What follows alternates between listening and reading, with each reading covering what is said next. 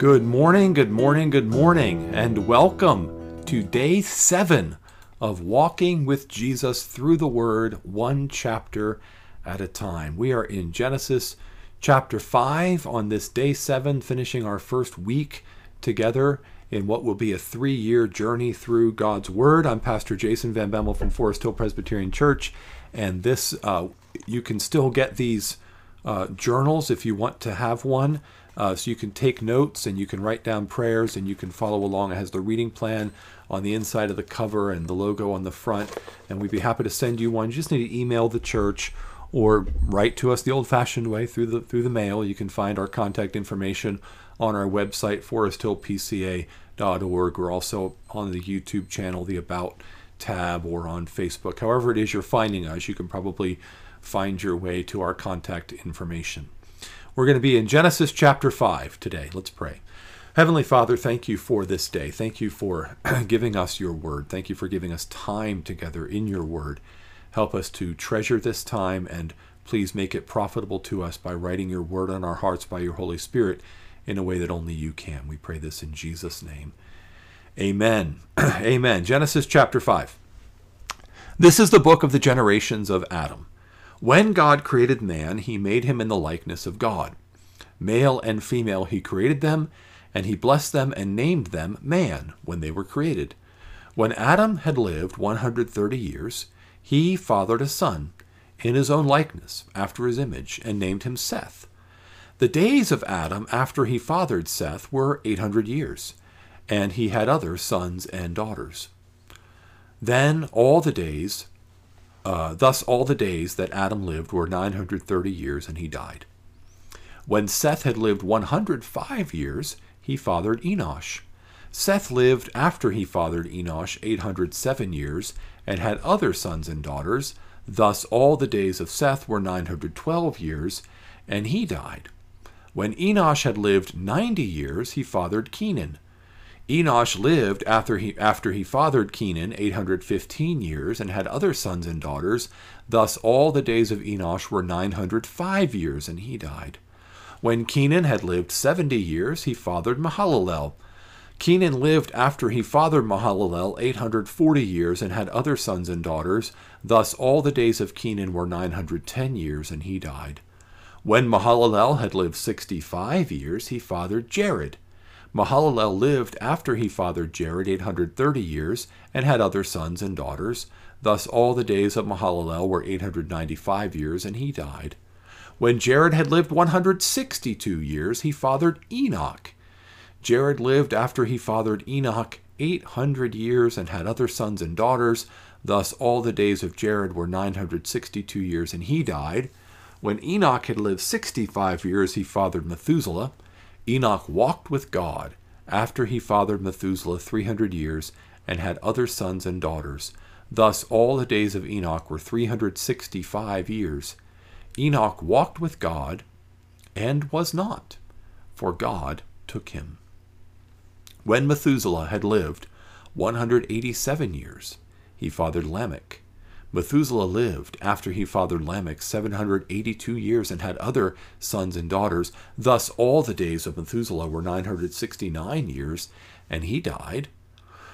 When Lamech had lived 182 years, he fathered a son, and called his name Noah, saying, Out of the ground that the Lord has cursed, this one shall bring us relief from our work, and from the painful toil of our hands. Lamech lived after he fathered Noah 595 years, and had other sons and daughters.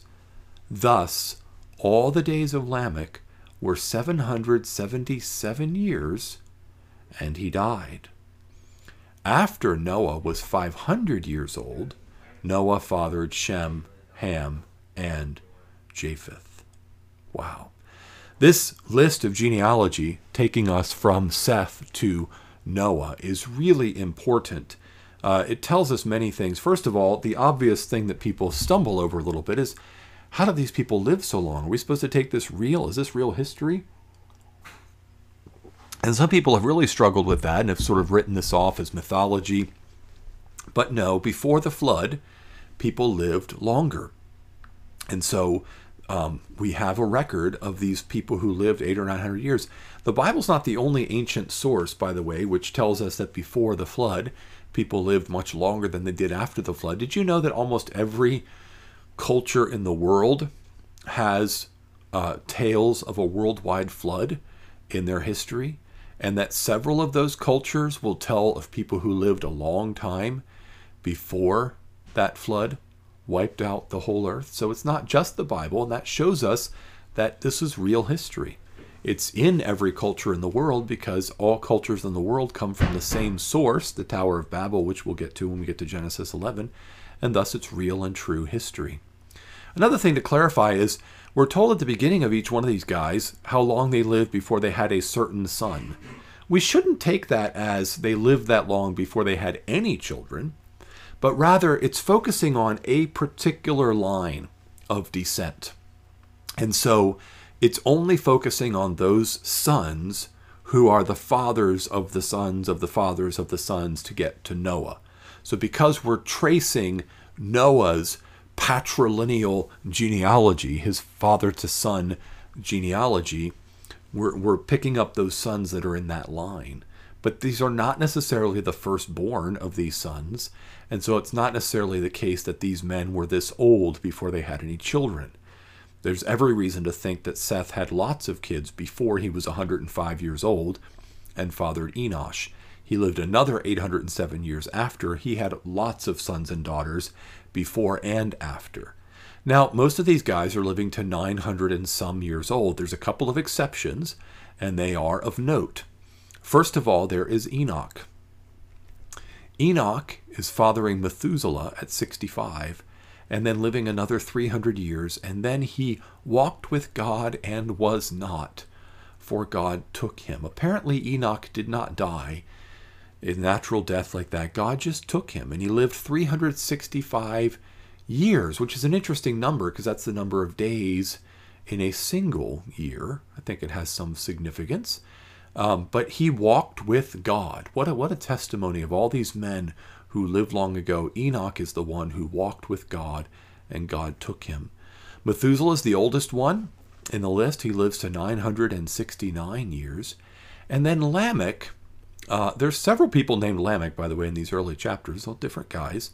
So this Lamech, he lives 182 years and has a son, and he knows by prophecy, by the Spirit of God, he knows that Noah is going to bring relief from the curse. Noah's going to be the deliverer because God's going to put his favor on Noah. He's going to bring relief from the toil of their hands. The world's going to function better after the flood than it did before the flood. And notice the very significant number. Lamech lives 777 years. That's a very special divine number. So he's a very special blessed man, and he is the father of Noah, who's going to be the first great deliverer in God's unfolding covenant of grace with his people. Let's pray. Father, we thank you that you are the sovereign Lord over the lives of your people. You number our days. That's one of the things we can pick up from this chapter, Lord, is that you number our days. It's not an accident. We are given the time that we are given by your hand, and we are in your hands. So, Father, help us to number our days and gain a heart of wisdom. We don't live 900 years in this world. We live 70 or 80 or maybe even 90. But they are days that are to be lived for your glory. They are days not to be wasted. Help us not to waste this day. Help us to be like Enoch and to walk with you today and every day of our lives. We pray this in Jesus' name. Amen. Amen. Well, thank you again for joining us as we continue walking with Jesus through the Word, one chapter at a time.